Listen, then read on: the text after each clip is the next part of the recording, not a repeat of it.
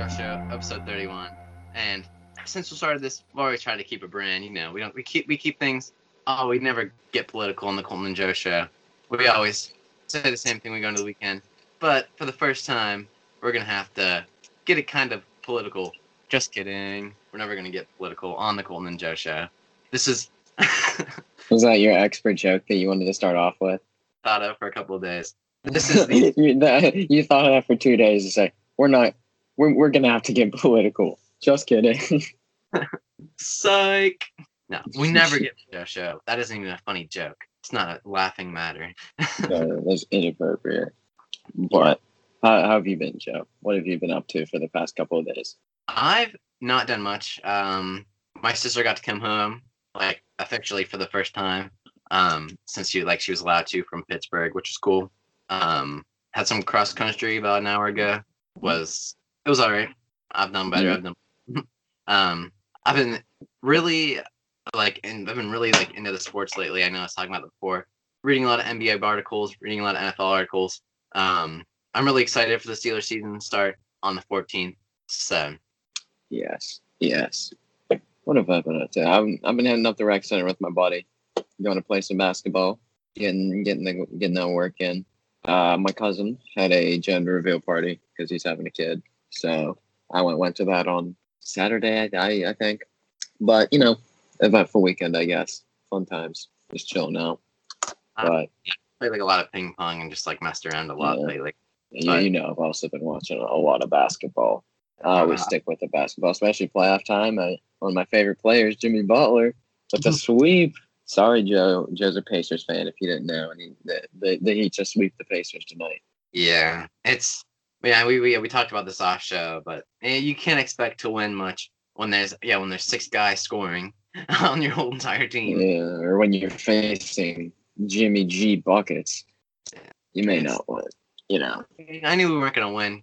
No NBA team has ever came back from a 3-0 deficit. Yeah, I mean, the teams have come back from 3-1 deficits. 3-0. I meant to say 3-0. Oh, 3-0. I don't know. I saw that. That's something I saw, that like no team has ever came back from losing 3 straight in a series like that. So yeah, sad to see, but they That's didn't have a lot of injuries. But yeah, you can't blame them. It would have definitely been a lot more competitive in the series. Say Oladipo doesn't go down game 1 or Sabonis plays the series. Who knows what could happen there? But it would have been a more fun series. Poor Sabonis. He finally, he was coming back into the bubble and he was going to get to play some, and he didn't even get a shot. So yeah, that's a rip. But that's just how the NBA goes, I guess. That's sad, but I guess some news happened. I'm very happy. Yeah, we got one. I'll save it for the end, for maybe the last piece of news. Best for last. For last. You know how we operate here. So last episode, to start it off with here, we reported about Melvin Ingram sitting out training camp for some period of time because of contract disputes. He is back. He is back practicing, returned to training camp. He got the LA Chargers to guarantee his salary for the season, which, if that's the reason, maybe that was the reason that he was holding out in full. We don't know. Maybe he wants a new contract altogether. We're not 100% sure. All we know is that he doesn't like the contract that he had. Maybe this will resolve it. Maybe it won't. Who knows? But obviously, it's a big deal for LA to have him back in that starting unit, back working and getting acquainted with that team. Per usual, I forgot to turn on my Do Not Disturb mode. It's you guys with the headphones on. Probably just got a little bit. I didn't even hear anything that time. That's good. Maybe it's silent. But so what do we have? The Kansas City Chiefs have banned Indian headdresses and Indian face paint in their games because of all the things in the media now, with the Washington's football team's name change away from the Redskins.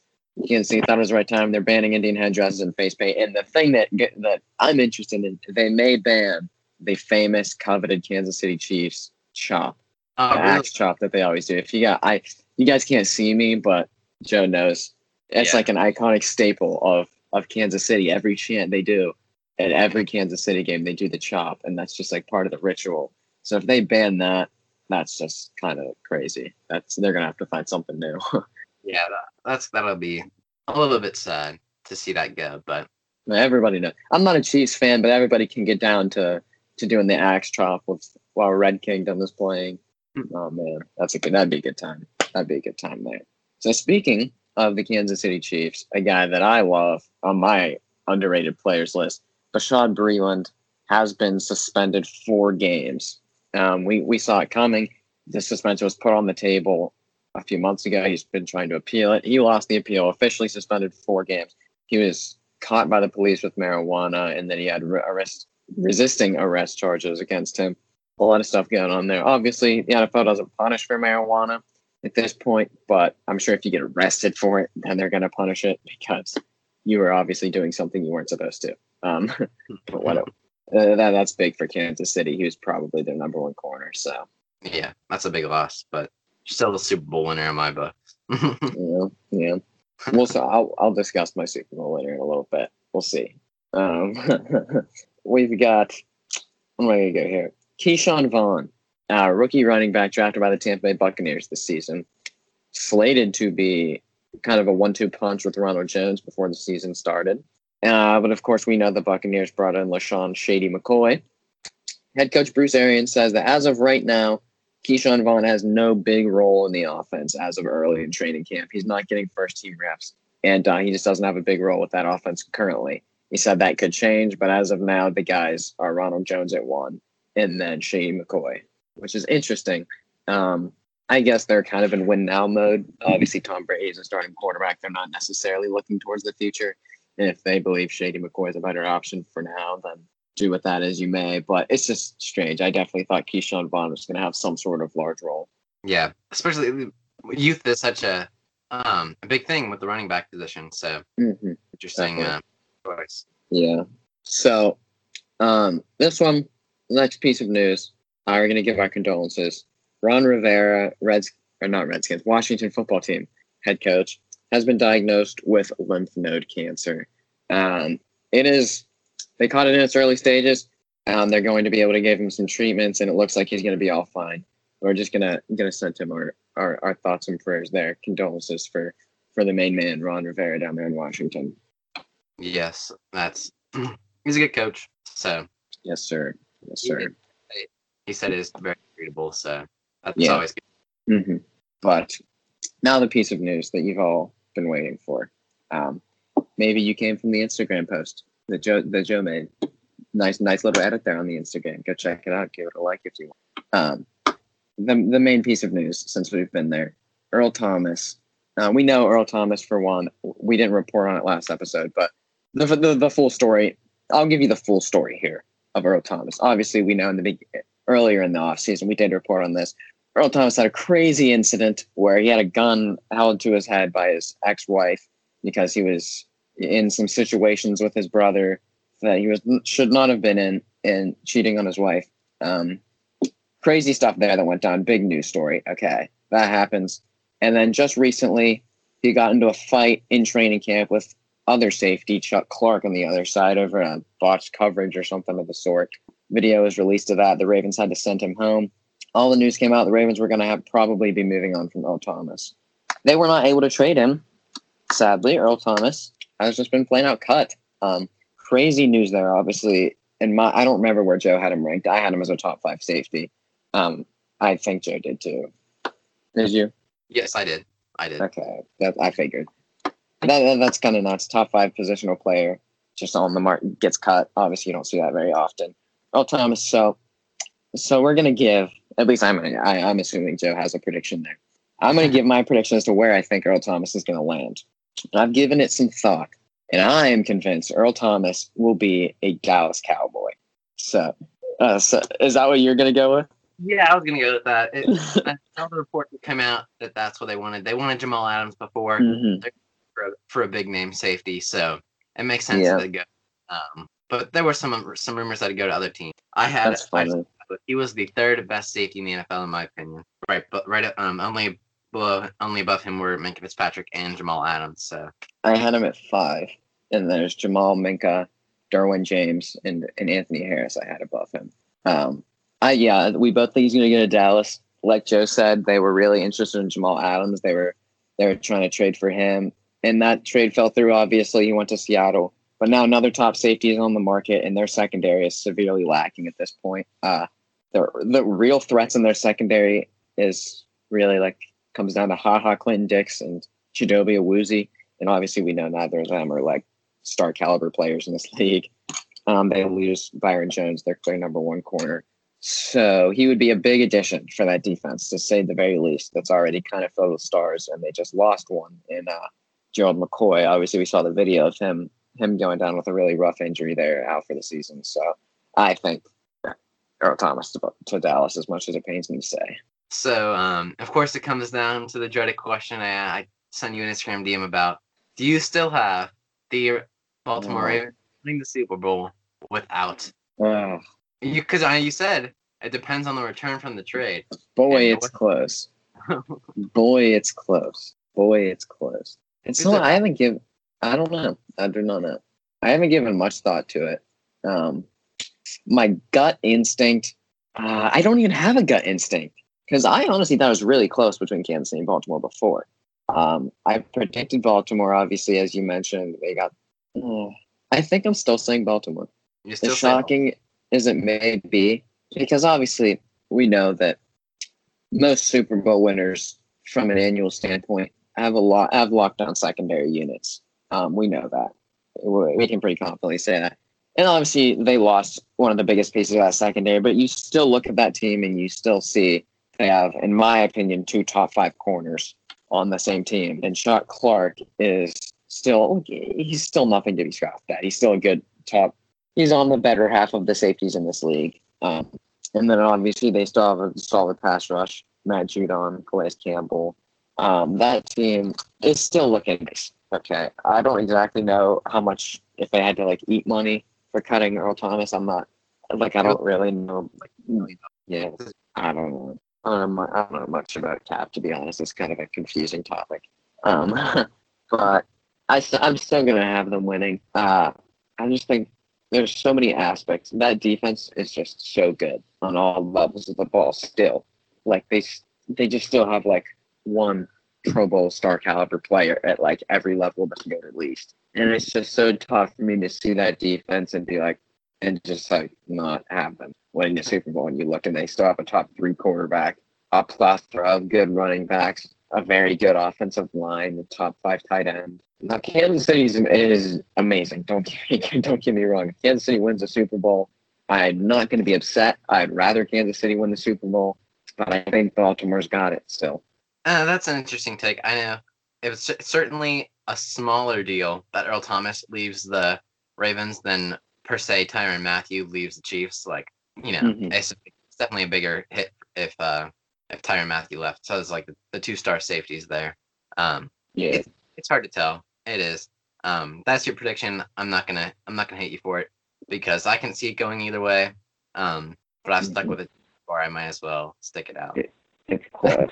I'll tell you that. I'd rather Kansas City win. If it comes down to an AFC Championship, I don't care what my prediction is. I'm going to be rooting for Kansas City. Honestly, being a Steelers fan, you know how we feel about Baltimore. Yeah. Now, while we're on the topic of safety, this is a discussion I've seen. If there's one player you were going to add to the Steelers roster, you don't have to worry about cap space. You don't have to worry about anything else. Who are you adding to the Steelers roster? I just want to. Okay, so the obvious answer is Patrick Mahomes, right? It's tough. I'm gonna take this differently, and I'm gonna say, like, can I add a twist onto this? You may add as many twists as you wish. I'll add a twist here, and I'll ask you this as well. What player are you adding onto the Steelers roster that did not make your top 10 players list overall, like the top 10 in the league? That's what I wanted, because obviously it's obviously like, well, obviously I want to add Patrick Mahomes, but then number 2, I'd add Aaron Donald. Number 3, well, whoever your number 3 player was, like for me, it didn't make my top 10 list. So my mind goes to Saquon Barkley immediately. That's like the first thing. Or, you know what? I could still go quarterback and say like Lamar Jackson, because he didn't make my top 10 list. He made yours, I think. Yeah. I could go Julio Jones. Oh, Julio Jones is enticing. That was I'm a going player. Julio Jones. I'm going Julio Jones. I don't even care. Because Julio Jones, you add him to this team, and you saw what Juju Smith-Schuster did when he was the number 2 receiver. So that's like you add Julio Jones to the mix. That's like adding 2 guaranteed 1,000-yard receivers, basically. No, I already had Julio Jones on my top 10 list, so that makes it a little bit for me to make a. Did I actually? I don't know. I did not have one. Now I switched my top 10 player list around a lot, like last minute, so I'm not really sure. Like right before the show, I switched up and I didn't actually like write it down. I just like wrote lines and stuff, so I'm not really sure. But right away, my mind went to Tyron. You play him opposite Really? Patrick, and that's the best defense in the league in my opinion, because that's the biggest hole is obviously in that strong safety position, where it's such a mystery. But Tyron Matthew, you bring like a solidified top, at least top 10. I don't know where you had him. He was number 5 on my list for the top 10 safeties. I think And I had 6. it's him and Harrison Smith like are the 2 players that came to mind like right away as like big hitting keys that could really play opposite Minka Fitzpatrick and have some major upside there. But if I'm gonna go on the opposite side of the ball where there's more questions, it's probably someone like Julio Jones or maybe like Mike Evans even to an extent. I said Julio because obviously we both know what that Steelers defense did this year. We all know that the offense, at least this year, was the side of the ball that needed the most help. That defense is going to hold their own this season. They have the personnel to do it already, but I feel the offense is where the question marks are, and especially just in the receiving game. So there are a lot of question marks on the offense. But I think that if you have a receiving game that's that reliable that you add Julio Jones and now you have him and take some of that pressure off of Juju to where he can possibly perform like he was performing with Antonio Brown, putting up almost 1,500 yards, I think that just brings so much stability to that offense. I go Julio there, personally. That makes a lot of sense. Yeah, because for years the offense was the stronger side of the ball. Now it's the defense. I don't know. This is the first time in my years of watching the Steelers that we've actually I actually understand what it's like to have like a smothering defense. Yeah, I saw the Steelers had a turnover on 19% of like defensive like drives or however like defensive. Yeah, that's 19% of the time the defense on the field they had a turnover, which is crazy. I'm pretty sure it was very high. Yeah, that's nuts. It might have been even one, but I'm not gonna say that for sure. Either way, some interesting talk here, but yeah, we're gonna want to get into our bold opinions for the NFC North, which is of course the Bears, Packers, Lions, and Vikings. Indeed we will. I believe, if I'm not mistaken, I'm starting it off this time. I do think you are. So I'll start off with last year's division winner, Green Bay. The Green Bay Packers is where I'm starting. So my first one, we've seen some stuff come out about him recently. A.J. Dillon, rookie running back, puts up 6+ touchdowns this season, is what I'm going with. We saw the picture come out, or like pictures from training camp come out of A.J. Dillon recently, which is what I was referring to. He's ripped. He's jacked. He's humongous. And you saw him in college put up the production, put up all those touchdowns. And while Aaron Jones should be the clear number 1 running back moving forward, A.J. Dillon's a beast. They're going to give him some goal line touches. Obviously, we know those were Aaron Jones's before. But I think when that team gets to the red zone, they're going to be a team that's going to be looking to pass. And you just look at it. Aaron Rodgers is a guy that's not been making the dicey throws. When you're in the red zone, everything is harder. It's harder to run. It's harder to pass. It's just harder to be an offensive team in the red zone, which is why you see a lot of field goals happen in games. And I just think Aaron Rodgers has lost some of his riskiness. He doesn't make those dicey goal line throws as much anymore. That offense recent years has been running it just at a lot higher of a rate than they had been ever before. And I think you're going to start to see A.J. Dillon get some of those carries, get some of them. I think he gets 6+ touchdowns this season, most of them being on the goal line, if not all of them. That's a prediction. Now, I really don't care about A.J. Dillon at all, but I guess I'll just agree with it. I can definitely see that happening. Yeah, he's so big. It's crazy. He's like Saquon 1.0. Obviously not Saquon, but I guess I don't know. It's a good take. I like the take. But it's not something I really thought about a lot. But my first prediction about the Packers here, is about Aaron Rodgers, and it's going to be that Aaron Rodgers is really going to begin to show his age, like in the utmost. I think you already started to see it this year. You mentioned it when we were talking about Devontae Adams and Aaron Rodgers and the quarterback and wide receiver top 10 list a ways back. How his Aaron Rodgers he's not making the dicey throws as you just said. He's throwing the ball a little bit shorter. And I think he's going to turn into more of a Drew Brees type player. We're not going to be seeing him make those 40-yard throws, those 50-yard throws downfield, if at all, very little bit. Which you might see some decrease in Devontae Adams' stats. But that's what I'm looking at there. I think he's going to start making a lot more shorter throws. I might turn more into like a West Coast type offense instead of the more vertical pro style offense that they've been running for like a really long time. Yeah. So you said that you could see him turning into a Drew Brees type guy. I know what you mean, but I had Drew Brees in my top 5 quarterbacks. So personally, obviously, like I said, he's getting less risky, like I've mentioned many, many times. But I'm still going to disagree. I think Aaron Rodgers is still going to have a good season personally, and I think he's always a guy that's going to have a crazy quarterback rating. He's always going to have a crazy touchdown interception ratio. He's always going to be an accurate thrower of the ball. And that's just really what you need to be able to have longevity in your career as a quarterback. And that's what you really need to just be able to continue to play in the old years and be not someone that's relying so heavily on athleticism or arm strength or this or that. Aaron Rodgers is a student of the game despite the talk. He has a very high football IQ still. And I still see him continue to be a top 10 quarterback for at least a few more years now, whether that be in Green Bay or otherwise if Jordan Love takes over at some point. But I still think Aaron Rodgers is going to continue to be a top 10 quarterback. He's going to continue to be at relatively the same level he has now, is what I'm saying personally. I mean, I didn't say he was going to have a bad year. I was just going to say he's going to show his age a little bit more. You know, Tom Brady showed his age. That didn't mean he'd be bad. But you can shoot it in a different way. It doesn't really matter. I think he's good. I'm saying he's going to stay just about how he is now. Is what I'm saying there. But my next one, the Smith brothers, Zadarius and Preston Smith, both put up double-digit sacks this year, is what I'm saying. So both of the Smith brothers made my top 10 on-ball linebackers list. Zadarius Smith at number 5, Preston Smith at number 10. And obviously Zadarius Smith put up double digits. I think, if I'm not mistaken, Preston Smith was really close, but I don't think he did. I think he put up 9 or 9.5. Yeah. Yeah, so it was close. But obviously they're still relatively young. Zadarius Smith is very underrated. Not a lot of people, I've not rank him in the top 5, let alone, not a lot of people rank him in the top 10, let alone the top 5. I had him in the top 5.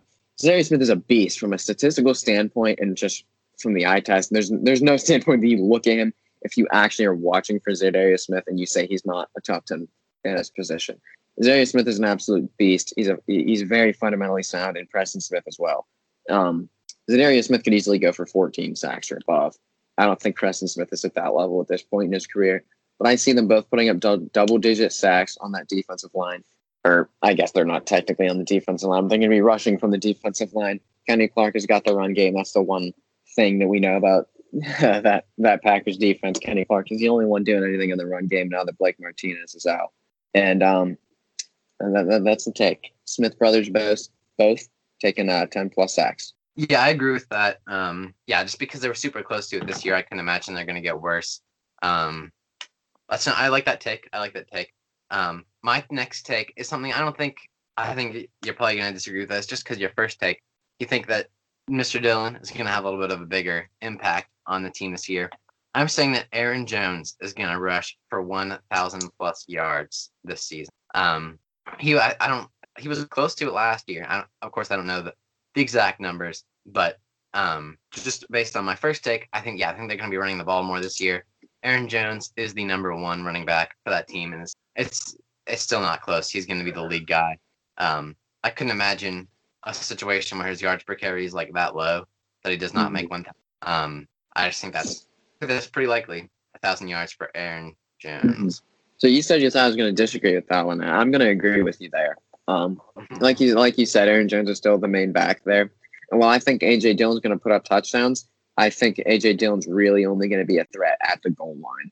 He's just so big and bulky, and looking at his college production and just his play style in college, I don't think that really fits the Green Bay offense to the point where they're going to be able to use him as like an every down back. So obviously, I still think Aaron Jones is going to keep up that production that he had last year and more, get 1,000 yards this season. Bam, bam. You'll let my mom in that.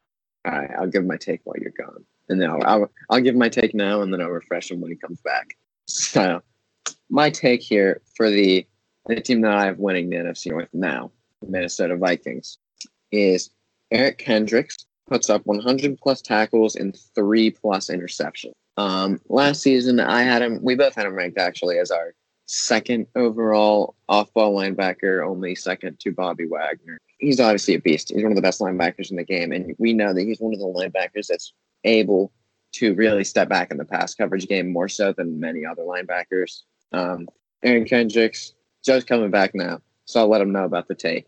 My take was Eric Kendricks puts up 100+ tackles and 3 interceptions plus. So I was saying here, Eric Kendricks is one of the most productive linebackers in tackling, and he's been one of the more productive linebackers in pass coverage, we know. And he's put up I think he had a pair of interceptions this season, if I'm not mistaken. But I think he jumps up a little bit in that pass coverage game with the loss of Xavier Rhodes. I think they're going to have to lean on him a little bit more there.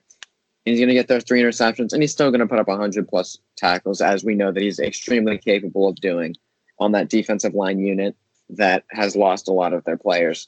Michael Pierce opted out. Linval Joseph is gone now. Iverson Griffin is gone now. And Danielle Hunter is obviously more of an edge rusher than a run stuffer. So I think Eric Kendricks is still going to have to be relied on there a lot more. I think Anthony Barr's tackles numbers are also going to go up. But Eric Kendricks is going to stay with the 100+ tackles, and he's going to get the 3+ interceptions. That's what I'm going with. Yeah, that's a good. I'm gonna agree with that. I always end up agreeing with your takes. That seems like a lot of tackles, but yes, we all know that he is one of the more productive tacklers in the NFL at the moment. So, I like that. And my first take here is about the rookie wide receiver Justin Jefferson. I think that Justin Jefferson will have 850+ receiving yards this season, just because Stephon Diggs, obviously did very well with Adam Thielen there, and he's not as good as Stephon Diggs, but he is a similar player type. Hopefully, he can put up similar statistics there. I like him out of LSU. He played a lot with Joe Burrow, which is not that much different than Kirk Cousins. Really, we've made that player comparison a good bit. So hopefully they can drive. And that's what I'm thinking. 850+ yards. So it's really close for me, but I'm going to disagree. I'm sorry. If you would have said 800, I would agree. Oh, it's really close. Because it kind of ties into my pick here, which is that Justin Jefferson. How do I want to word this? Justin Jefferson, by the end of the season, is considered a top tier wide receiver too. That's what I'll say. That's how I'm going to word things. Like you said, coming out of LSU, the reason I believe we know that he was kind of Jamar Chase's sidekick this year, an absolute stud college receiver there. But I think Justin Jefferson probably had top 3 wide receiver potential if he was able to be the number 1 guy in college and really put up those stats of a number 1 guy. But obviously, he will be the number 2 guy there. Their coach had talked about how he's going to be a clear starter moving forward. And I just really love the production he's going to have there. He's really Kirk Cousins type of receiver, like you mentioned. And I see him putting up like right about at the 800 mark is where I'm saying, like maybe 770 something or something, right about at that 800 mark is where I'm thinking. Because obviously it's tough to say rookie receiving yards because you just don't know with that stuff. So I'm going to play it safe here. It's darn close, I'll tell you that. 850 receiving yards is not a stretch. That's not much of a stretch at all. I could easily see that. But my pick there, Jefferson, top tier wide receiver 2 talent. Yeah, I get it. So there's been a lot of talk about Dalvin Cook here and his contract situation. He talked about it. And I think that Dalvin Cook will get the next big running back contract. It's not going to be as big as Christian McCaffrey, but I think he's going to get it. That's not too bold because he's very good, but I think he's betting on himself this year, as the phrase goes. And as long as the injuries don't mess him up too bad, I really I cannot imagine a situation where the Vikings don't resign him and pay him a lot of money because he's just been such a vital part of that offense. Yeah. This year it was really a run first offense. You mentioned that. Pretty much everyone knows that he was the heart of that offense this year. So as far as running back good, I really think he's gonna get that big contract. I agree with you there. Dalvin Cook, I've said it a bunch. If the season ended at week 8, Dalvin Cook is the best running back in the league. Kevin Stefanski, the current Cleveland Browns head coach, was the offensive coordinator for Minnesota last season, and that offense was centered around Dalvin Cook extremely. There's like people say he's injury prone. I think I've mentioned this on this podcast before. There's like things coming out about like a doctor discussing Dalvin Cook's injuries and saying, "Oh, he's not really injury prone," because the injuries that Dalvin Cook has sustained are like injuries that probably 30 to 50% of NFL players have throughout the course of their career.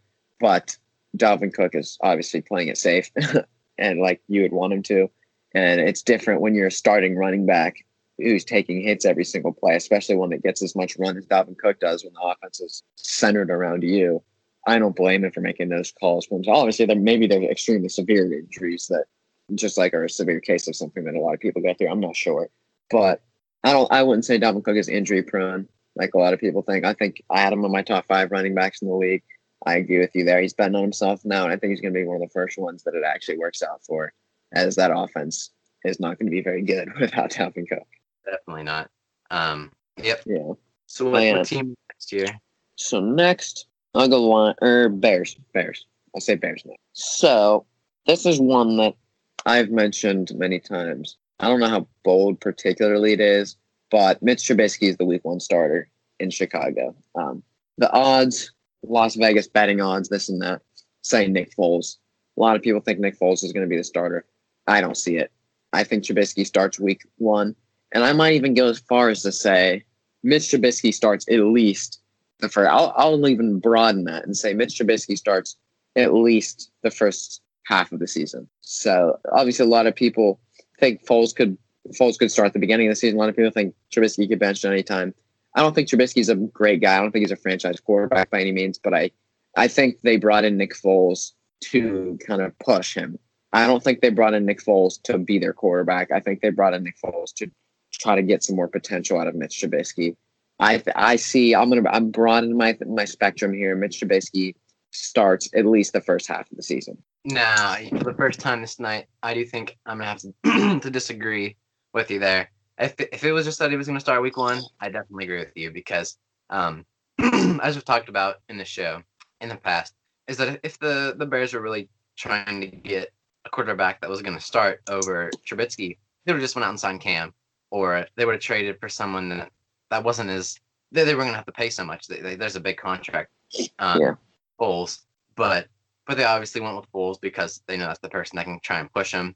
He's not as good, I guess. He's not as much of a threat to Trubisky, I guess. But I don't think Trubisky's going to start till week 8. I think he's probably going to get benched at some point for Foles just because Trubisky has had a rough time. And I'm rooting for the guy, but it's really hard to see a situation where he gets to be the long-term starter there for me.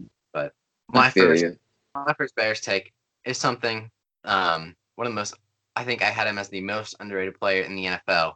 Allen Robinson will have 1,500 plus receiving yards. But he's done it with the bad quarterbacks in the past. He's done it with Trubisky. He's done it with Blake Bortles. Did he? I think he played with Blake Bortles. Yeah, he did. And he had the 1,000-yard seasons. Reports that I've seen say Allen Robinson looks really good in camp this year. And it's just the way that the quarterbacks play. They're both Foles. We all know Foles likes to go for the deep on, and Allen Robinson is going to kill Nick Foles. And even Trubisky, who might not be as willing to throw the deep ball, is not scared. He's not scared to throw the deep ball. And hopefully, Allen Robinson can go up there. He's going to have to make some crazy catches. But I'm saying 1,500 plus receiving this season. So I love Allen Robinson, but I'm going to have to disagree with this one. I think Allen Robinson could easily go for. He's going to go for over 1,000, right? He could easily go for 1,200. So I think 1,500 is so difficult to predict. That's like Julio Jones numbers. And while I love Allen Robinson, if he had a better quarterback, yeah. But it's just so tough for me to see that because while I think Trubisky starts for the first 8 weeks, at some point we can bet that there's going to be a quarterback shift at least once. And that's so tough for a receiver to put up those numbers with a quarterback shift, going from one mediocre quarterback, switching to another mediocre quarterback that plays a completely different way. It's just so tough for me to look at that and see Allen Robinson coming out. And, obviously he's had some injuries in the past. I'm not saying that he's going to do that again, but it's just tough for me to see 1,500 there for him. It could happen, but that's definitely, I just can't visualize it. But I went for the very bold take. Yeah, I went for the bold ones there. But I like the pick. I think I put a wager on it, but I'm not a betting man. Yeah. So my last Bears take. The man had a bit of a down season this year per se. Khalil Mack once again puts up 10 plus sacks. We saw this year he had a down season. We can agree with that from a statistical standpoint, from his defensive player of the year type season that he had 2 years ago. Khalil Mack, he's still a beast. We just know that he's facing all these double teams and triple teams and this and that. But I just see him getting better. I think bringing in Robert Quinn is a big thing there because it's a lot tougher to double team Khalil Mack when there's someone that has double-digit sack capabilities on the other side rushing. And it's a lot tougher. That's something that you see when the hometown Pittsburgh Steelers a lot, where it's TJ Watt is able to have a very good season last season because it's really tough to like double and triple team TJ Watt because they know Bud Dupree's someone over on the other edge. They can put up 10 plus sacks. So it's tough for me. I mean, it's tough for me to visualize teams being able to double and triple team him nearly as much as they did this season with a guy like that on the other side. And we're going to see Roquan Smith elevate his game, I'm sure, and start to and continue to elevate his game and maybe have a breakout season like a lot of people are predicting. Danny Trevathan is still a relatively solid middle linebacker there, and they obviously have a very good secondary unit. Akeem Hicks still very good on that defensive line. And that team's going places. That defense, say what you want about the offense, that defense is still stellar. Khalil Mack breaks out of the slump that he had last season, 10 plus sacks. So I agree with it because it leads right into my own prediction here, is that the Bears will once again have a top 8 defense in the league. I originally had 5. I think 5 is a little bit too bold. I'll say 5 is a little bit too bold. But I don't think 8 is that bold. Some have said that, they did not have a great defensive year this year, down from the year before. But they still have the main core of the great players. They still have people said that Khalil Mack was almost as good as Aaron Donald back when he played with his first year with the Bears there. Yeah. I just can't imagine a place where they get worse. They made some good signings. They dealt with a couple of opt-outs, I guess, from the season this year due to COVID-19. But I can't see them getting any worse. I can't see them being worse than top 10, especially. But top 5 is a little bit bold. But that was the original. So I'm gonna agree with you here. Like I said, that's just a very star-studded defense on all levels. Even in the secondary, you see Eddie Jackson, Kyle Fuller. Sadly, you will not see Artie Burns this season, but such is life, I guess.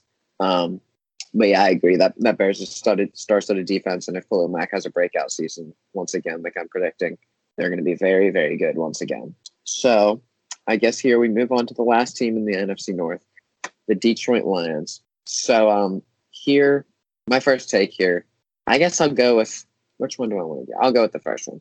No, here I'll go with the more broad take, I guess, first. DeAndre Swift gives Detroit Lions the feature back that they've been missing for years, is my prediction here. As long as I've been watching football, the best running back the Lions have had was Theo Riddick. And now, obviously, Kerryon Johnson wasn't bad. But I think DeAndre Swift really has star potential. I think DeAndre Swift is the best running back, personally, in this draft class. And I think he's going to be the first real star back that they've had since possibly Barry Sanders. He's just going to be the first feature back, a 3-down back that they've had in years that they can just put in the game and trust to carry that rock and carry it efficiently. And I think he's a big piece to that Detroit Lions team moving forward, which I think is really pointed in a good direction there with a solid core of Stafford, Galladay, and DeAndre Swift there. So I think Swift, like I said, DeAndre Swift gives Detroit the feature back that they haven't had in years. Once again, I'll agree with it because it leads right into my own take here. As my take is that the Lions offense will be the most improved offense in the NFL. And it mostly comes down to me is that they're is that Matthew Stafford is coming back off his almost whole year injury there. I think it was all but 4 weeks that Stafford was out due to his broken back. And obviously they had very lackluster quarterback play without him in there. But not to mention, the moves they made this offseason. Kenny Galladay is one of the most promising players in the league. They still have Marvin Jones Jr., who's still one of the better wide receivers in the league, one of the most promising tight ends, Hawkinson.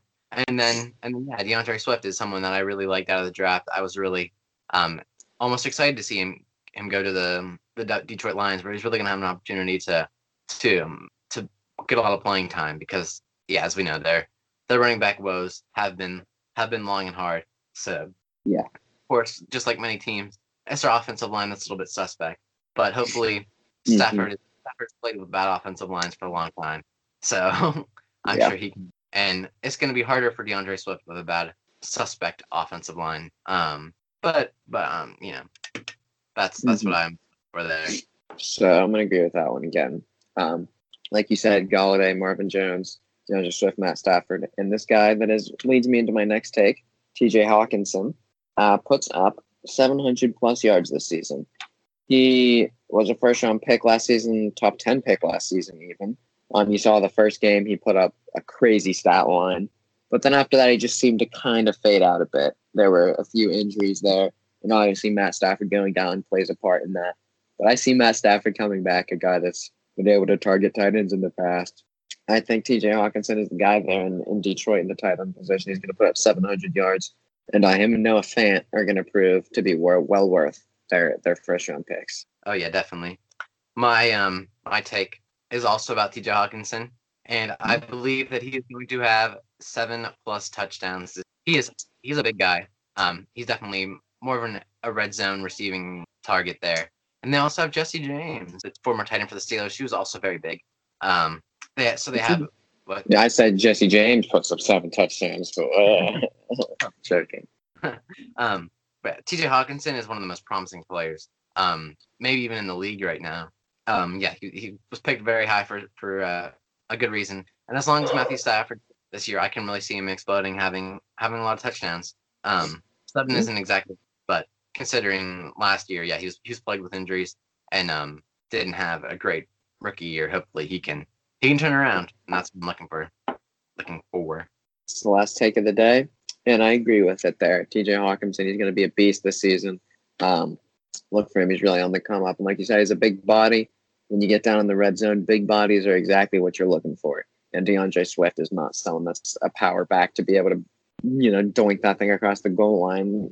Obviously, Kerryon Jones, their power back is Bo Scarborough, who's nothing special, to be honest. So they're going to be looking to pass to T.J. Hawkinson a lot moving forward in the red zone. So I agree with that one. So there we go.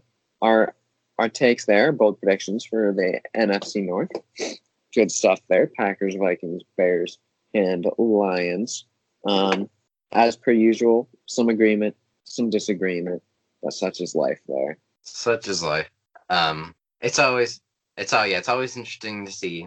I always say this after we do our episodes. It's always interesting to see what our opinions are, and just a little bit more of our sports opinions here. So just recently, I've been super excited for the NFL coming back. I'm counting down the days until September 10th, where I get to see NFL come back into session. Oh yeah, I'm ready for I'm ready for fantasy, particularly.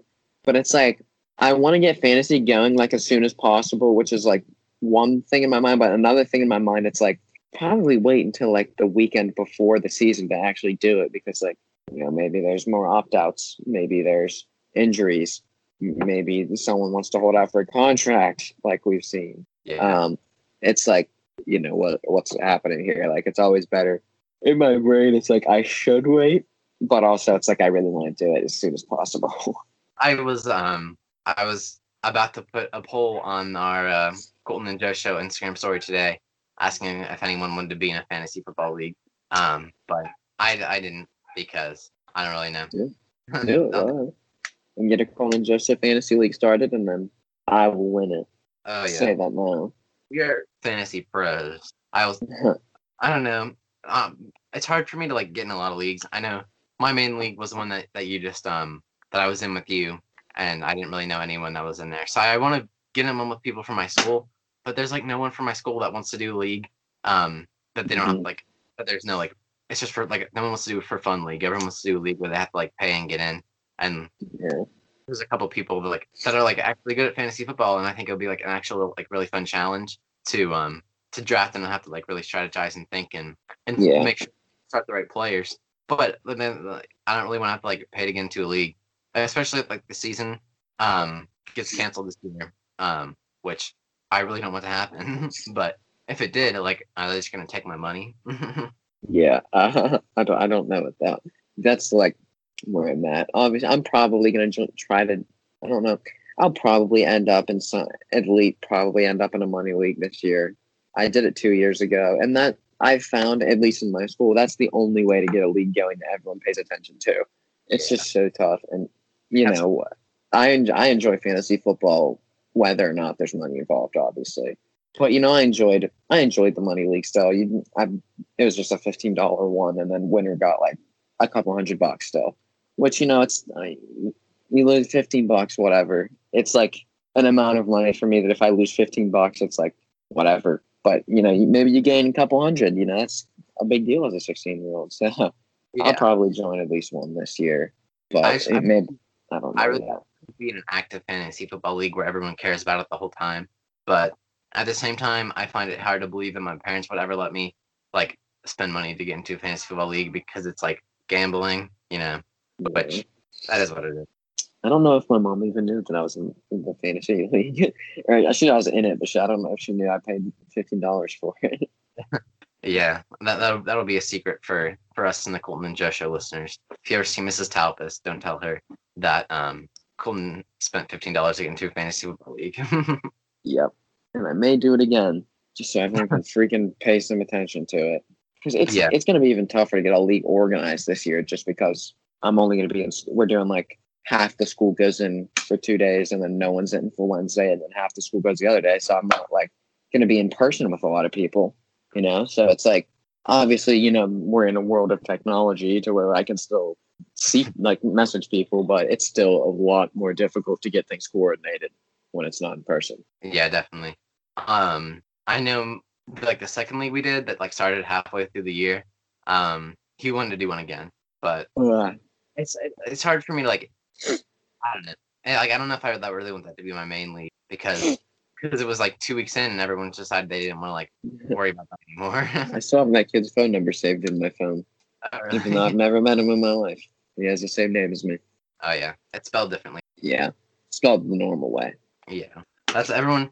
Any time I like anyone mentions like this, I don't really tell that many people from my school that we do the podcast because I don't know if it's any different for you, but a lot of times I'll just get blamed for because like unless it's big, then people are just kind of like wow. But anytime anyone looks it up, they always spell your name wrong, like every single time. They always put an O in it instead of I, and I always have to fix it. Yeah, it's.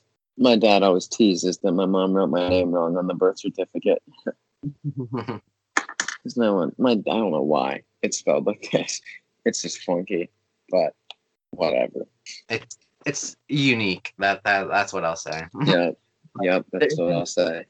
There's some big Colton and Joe Show progression news.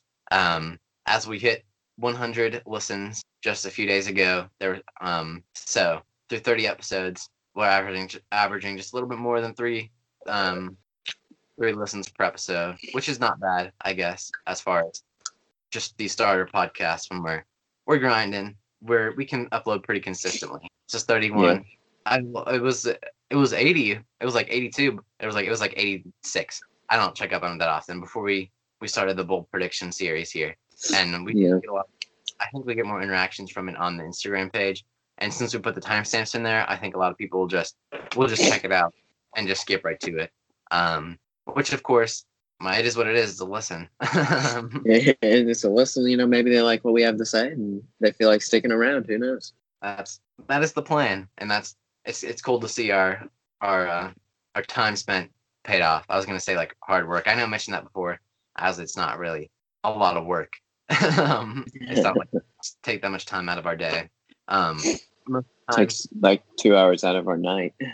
Yeah, most of the time dedicated to the podcast is just waiting for it to download on the computer, which is annoying, but that is what it is. Yeah, I just write down stuff on my notes app on my phone and then copy it to this notebook and then speak. I remember to write down the timestamps because I either like just do it and just upload it and then go right to bed if I'm really tired, or I'll forget about it and you have to do it, and I kind of feel bad about that. You've had to do it twice, which I know like it's not really. It's all cool. It's easy enough. Yeah, all I have to do is like listen to it and just skip to like when we started talking about the other team. But yeah. I forgot when you switch teams, I didn't write down what time it was, which is all right. It's somewhere in between 20, 28 and 35, 42. So there you go. But yeah, it's just the bold predictions have been going well. I've been enjoying this series as a whole here. There were a few teams that are like Houston. It was tough to figure out one for Houston because they're just like boring. Yeah, it was hard for me to think of a second prediction for the Lions, but that's what I thought out. The T.J. Hawkinson will get an above average amount of touchdowns for a tight end. So I had to go a third, and I'd probably say something about like Trey Flowers, like how many sacks he gets, or like originally my thing was Matt Stafford would lead the league in passing yards. What was what I was going to say originally, but I actually have someone else in mind now that I think is going to lead the league in passing yards. So we'll get to him a little because I have actually like every stat leader as a prediction at some point. You just haven't seen a lot of them because most of them are in the NFC. Yeah. I think all I've had for stat leaders so far is interceptions and tackles. I don't know if I don't even remember if I did a sacks one. I think I did actually. Now that I think about it, I may or may not have had it a sack leader. It's like I think Aaron Donald's going to lead the league in sacks again, just because he's the best defensive lineman in the NFL. But that's not really bold. Like I feel like most people agree with that. Thinking about it now, I think I was actually gonna say that Danielle Hunter would lead the league, but then I didn't. So maybe I actually did say someone else. I have my takes already written down for every team, and then I go back and reread them, and then like maybe I don't feel right on some of them, and I go back. Like I had to change. Thus far, every week I've had to at least change one take, either change or replace one take. So obviously, maybe the Danielle Hunter thing was left in the works, or maybe I found someone else in my brain that I remembered. Then I was like, oh wait, no, they're going to lead the league in sacks. I don't remember. We'll figure out in the next 3 episodes. So do you want to do? I think we should do the NFC West tomorrow. Not tomorrow, but our next day we record. I think you want to do the West or whatever. Works for me. Cool. Works for me. So next week, then we got our next episode: Seattle, Arizona, San Francisco, and Los Angeles next week. Probably the best division in football, in my opinion. Yeah, probably. Did you see the thing that came out that who was it? Nicole Roby-Coleman, like his teammates in LA didn't even know his full name or something like that. That's weird. It might have just been Jared Goff. I think it might have just been Jared Goff that like didn't know his full name, and that's why he likes Carson Wentz so much more because he actually like is a good teammate. I only remember Nicole Roby-Coleman from his days in Cleveland. I remember him because I was gonna do a collab Instagram post with one of the person that I was gonna do an interview for the first episode, but never really worked out with him because he has a job and he's in college. We were gonna do like the best top 10 season moves, and Nicole Roby-Coleman got signed for like pennies on the dollar by the Eagles. Like he signed for like it's like $3.6 million for like one. And Nicole Roby-Coleman might not be like the best player in the NFL, but he's probably gonna start there. Yeah, he's still. That team is not good with corners apart from Slay because they moved Jalen Mills to safety. They had Ronald Darby, who's now in Washington, and they signed Orlando Scandrick for a little bit, and I used to go on that. Orlando Scandrick was good back in the day, but now he's He just used old. to be good. He hadn't played football in a while. They signed him to like a year's contract. He played out that year, and now he is, I believe, if I'm not mistaken, once again a free agent. Would you rather have Orlando Scandrick or Ross Cockrell as your starting cornerback? I say Cockrell. Yeah, probably. Just because he's played. Yeah, play for the. I cannot believe the Giants really resigned him now. That's like dropped like 5. And it's just weird. It's probably just the experience in his system, but Yeah. he didn't There's a play. reason Jordan Dangerfield and Daniel McCullers get signed every year. Yeah, that's the only reason. Yeah. Jordan Dangerfield could probably stay just because he's so good in special teams, and he's not really like that bad. But Daniel McCullers, there's no way. Daniel McCullers can't play special teams. He'd fall over on the way up the field from the weight of his body. Daniel And they'd have to use his inhaler and lay on the ground for a little bit before he can get back on defense. Yeah. Poor Daniel McCullers, if you ever listen to the show, it had to feel like kind of bad. We flame him so much, but honestly, like, it's just so nuts good. to me that apart from Ben Roethlisberger, he is the longest tenured Steeler on the team. Daniel freaking McCullers. He's even been on the league team longer than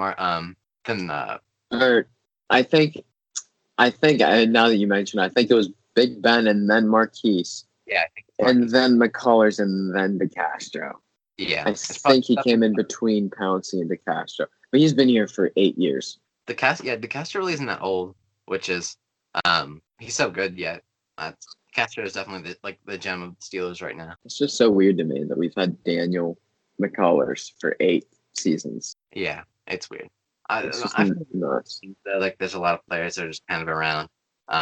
Maybe not to the extent of Daniel McCullers, but there are players that just stick around, I guess. But it's usually just like randos that or not randos, but guys that are like okay. So it's like they're good enough to be in a rock. Like Arthur Moats was one of those guys. He stuck around for a long time just because he was a solid guy that if you needed him to come in and fill in a spot, he could do it, And he didn't ask for a lot of money, so why not keep him around? Of course, there's the Arthur Moats experience with Deke. Not even. I've never listened to his whole podcast, but me neither. It's just like it's so tough because Deke is so no disrespect to Deke. I don't even know his last name. Me neither. No, I'm sure he's a cool guy, but he's very biased. Like, come on, he's got to know that he's so biased with his takes. He's always on the Steelers train, no matter what, and it's so blatantly obvious. I always sent you. I wouldn't especially when we were doing our lists. They were doing some lists as well, just because there was absolutely nothing going on in the sports world. That was something they were talking about, and it was it might have been the quarterbacks list, and Big Ben was 4 or something. I would send them to you because they're so weird. You're the 6th best wide receiver in the league. Yeah. He ranked James Conner in the top 10 running back. Or no, he didn't rank James Conner in the top 10. He didn't go that far. He put Juju in this top 10. He put Big Ben in the top 10. He had Minka at number 1. Yeah, that was funky.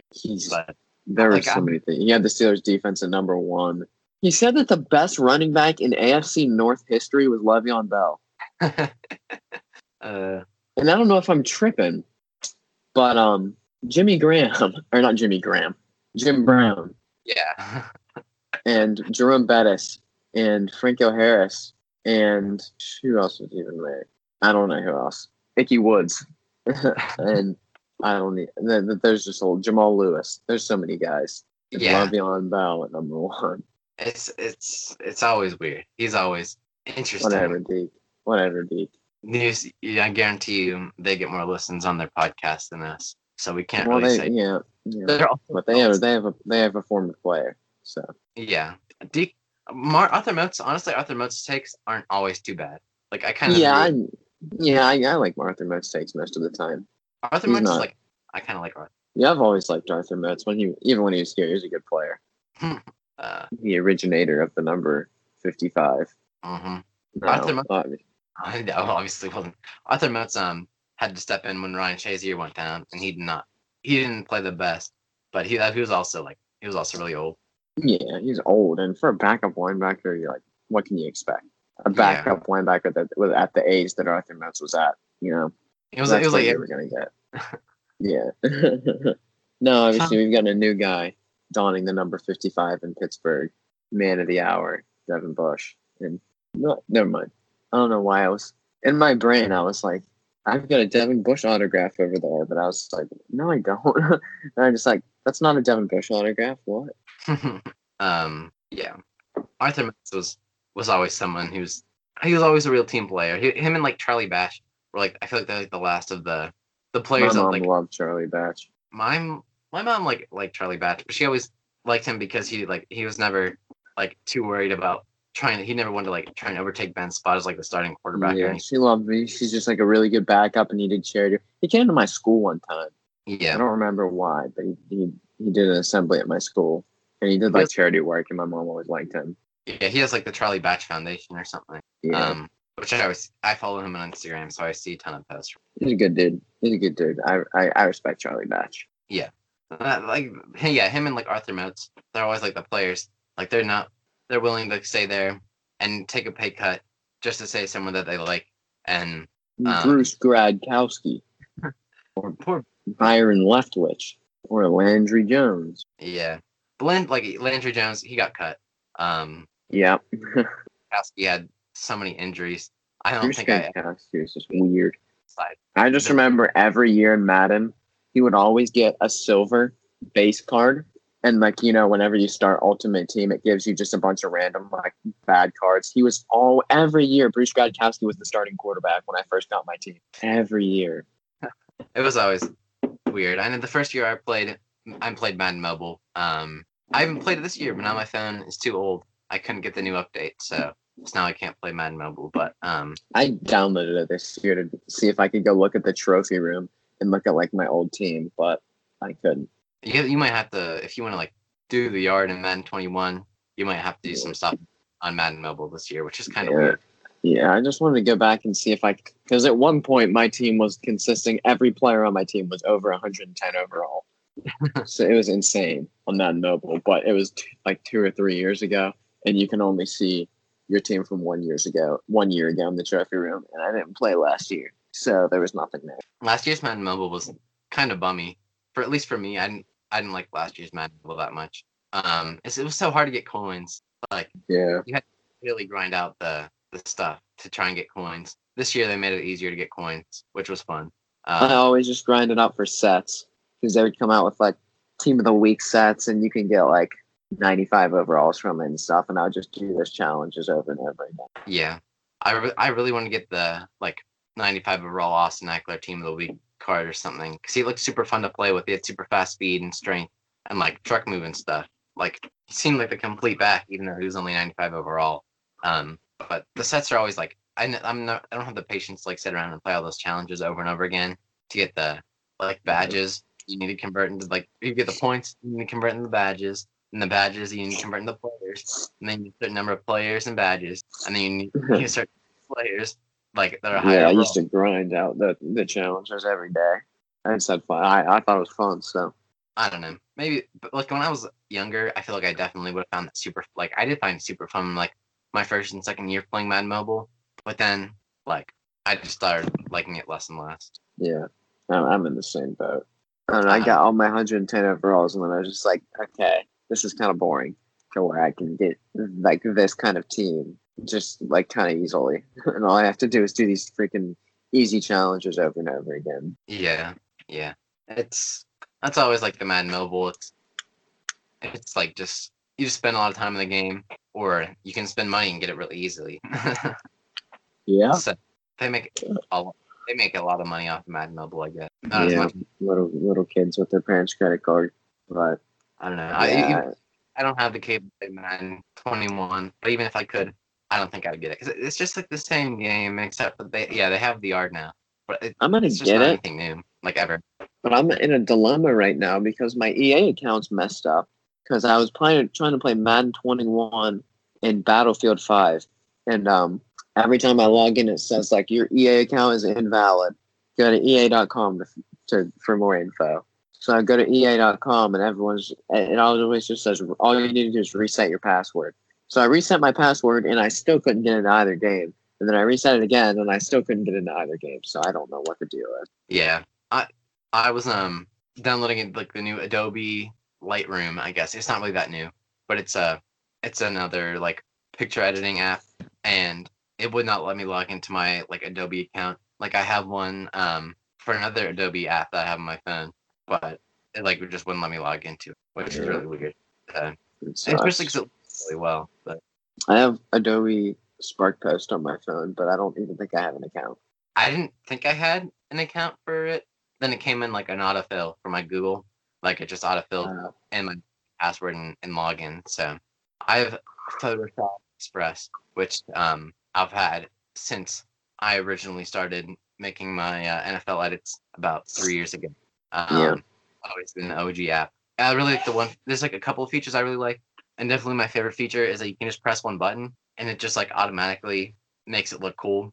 And sometimes like it's not always perfect. Sometimes I have to fiddle around like with the stuff because it always makes it look super dark. So you have to turn down like the shadow and the blacks a little bit, but it always looks super cool. At least to me, I always think it looks super cool. That's what I did for the Earl Thomas. It like makes it look more clean and crisp and stuff. And then there's like the vigilante. I don't know what it's really called, but it just puts like the cool shadow around the edges. And you can custom of it and stuff. But I just kept it black. I was gonna make it purple, but I didn't. I've never done that because they always like kind of look funky. It's hard to find like the perfect color to match with the uniform too. Yeah, that's true. That's true. I'm not a master of the photo editing world by any means. Neither am I. Not. I thought it looked pretty sick. I thought it looked pretty cool though. The one I made today, because I had like in the background and the NFL logo and like the black. Yeah, I mean, and like the gray and the white fade. So I thought that was some of my better work as far as the edits I've done for the Colton and Joe Show Instagram account. I did the Jamal Adams one. I think the Jamal Adams one. No, I did the Cam Newton one was the first one, and then Jamal Adams one.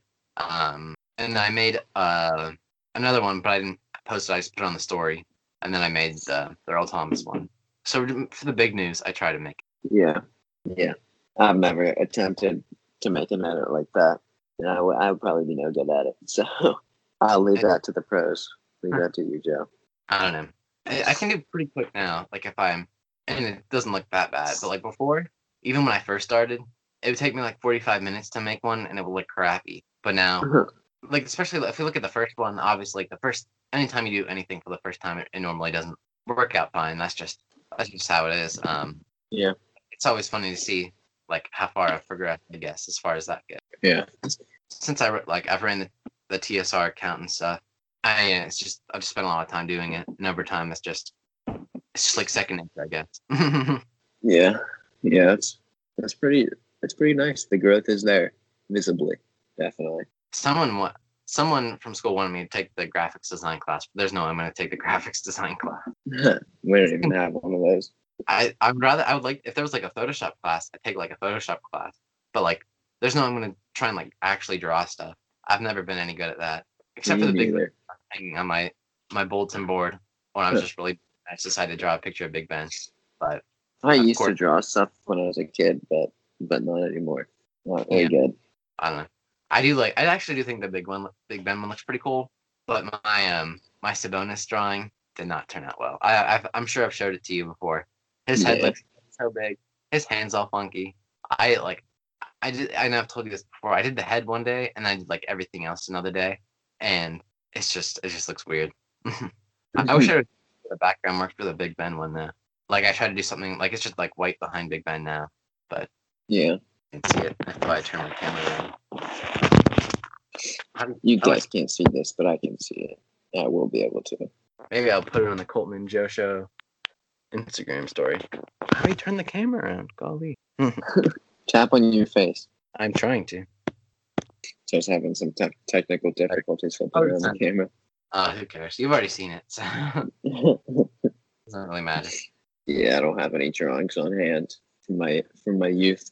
I couldn't draw at all in my youth. I couldn't even there's the drawing, like the books that you just colored in, and I was not good at that. I used to be able to kind of draw stuff, but no longer. I'm not a good drawer anymore. That was pretty good. Now I can see the Big Ben drawing. He just showed up. It's a pretty good drawing there. I like that one. His head looks funky, but what can I say? Artiste. Then there's the Sabonis drawing. Head looks like his hands. His hands is the Send real it problem. to him.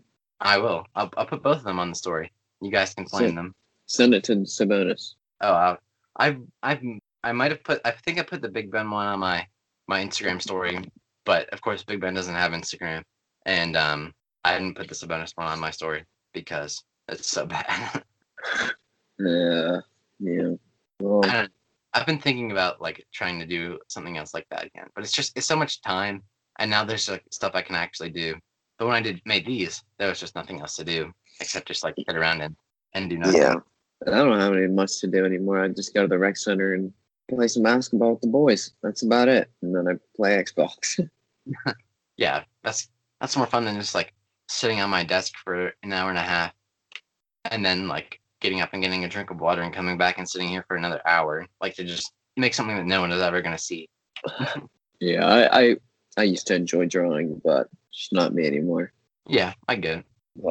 But As I mentioned at the very beginning of this episode, the Colton and Joe Show is never going to get political. So don't even try to get us to get political, ever. yeah, never. That's the whole thing. When I wanted to start the podcast, and then of course I talked to you about it for a couple of days, and then I realized that no one is ever gonna like actually want to be interviewed on the podcast because I'm not anyone cool. And then I just asked you if you want to be like the full time host of the podcast, and that's always what I wanted. It's just I just wanted to be an escape from the reality, the escape from all the politics and stuff going on in the world. You don't have to listen to that all the time. You can just listen to the sports world, see what's going on, have some fun with a couple. I just want to talk sports. That's the joy of it all. Yes, sir. Yes, sir. You already know that's what my life is all about at this. You know what I mean? Like that's what I involve myself in.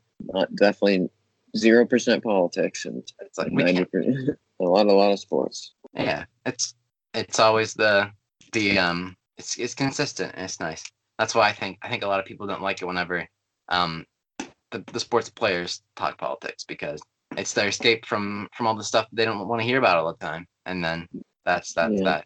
Whatever. Just don't go on Twitter and you'll never have to see it. Yeah, I have Twitter and I check it once a month just to see if what Antonio Brown's been up to and what the Big Ben website's been I'm up on to. Twitter like every day. I go in stretches. I go in stretches with Twitter. I wouldn't say it's like once a month. It's like once a month I go on Twitter for every day for like a week, and then it's like another month before I go on it at all. Twitter's like my basketball news. That's where I get like all my real like news stuff there, because that's where you get like JJ Wojnarowski and Shams Charania, who are the two main guys they're breaking all the news of the NBA stuff before anyone else. So that's why I originally got Twitter. It was just so I could get the NFL news a little bit quicker. I get the notifications for it still from the insiders, and it's convenient and it's nice. Yeah, it's easier that way because they also are giving you the news of everyone, not just like if you follow accounts, just like your average NFL account, they're not going to give you the news of like the backup point guard got traded. You know, like they're not going to say that on an average team. But obviously, with me, someone that cares that much about NBA to like really care that the backup point guard got traded, that's when you're not going to get that from just any. It's actually going to give you that that news. Yeah, that's the nice thing. I still wouldn't say I care enough about the NBA to really do that, but I care about the NBA more and more like every single week. But I'm definitely gonna care about it less now that my Pacers are out. I can't believe that. Yeah, that's just like sad. I'm sure. Yeah, not sad for me though, because I like Miami. Yeah, that's always fun. Especially it's more fun for me because I don't care about it as much. I'm not so emotionally invested in the teams. But it's always more fun when you got a horse in the race. When the Steelers lose like in the first round of the playoffs, it's a big deal, you know. But my Pacers, it's disappointing, but it's not something I'm gonna think about for more than a couple of days and really be sad about. Yeah, my Bulls didn't even make it to the bubble, so we got the 4th pick. Who do you think you're gonna get? You think get LaMelo at 4? Nah, Danny Avdija. Danny Avdia, or Avdija. I'm not 100% sure how you say it. He's from Israel. Small forward. Solid prospect. Good passer. Solid. Oh, he's an okay finisher. Got some work there. He's got a good 3-point stroke, but a little inconsistent. I like Danny Avdia. I like what he brings to the table, to say the least. I think that's who we got it for, but who knows? It's always interesting to see. The draft is what you guys are looking for, because there's no hope for the Bulls right now. Yeah, that's pretty accurate. New coach. You're getting a new GM too, I think. Right, you got a new GM. That's good. So you can get a good draft and then maybe make some free agent moves for maybe try and catch a star if that's what you're looking for. That'd be nice, but not very likely, sadly. Nobody wants to come to Chicago, or is Chicago not willing to pay? We got money, but no one wants to come here. Can't blame them though. You gotta draft your next Michael Jordan, and everyone will want to be a Bull. That's the plan. Oh, that's always the plan. That's always. It is. That would be very nice, but I guess easier said than done. That's the time there for. That's all that was at the end of the show. Is like that's the time. It's getting kind of late. I gotta wake up early tomorrow, per usual. Yeah. So I hope you guys, if you're still here, we're an hour and a half in, so it'll be probably like an hour and 15 minutes in for you guys after I get some work done there. So yeah, well, Tuesday. It's been a good one there. NFC West coming up next episode. Look out for that. More bold predictions coming up. So I guess as per usual from us here at the Coltin and Joe Show, we are peacing.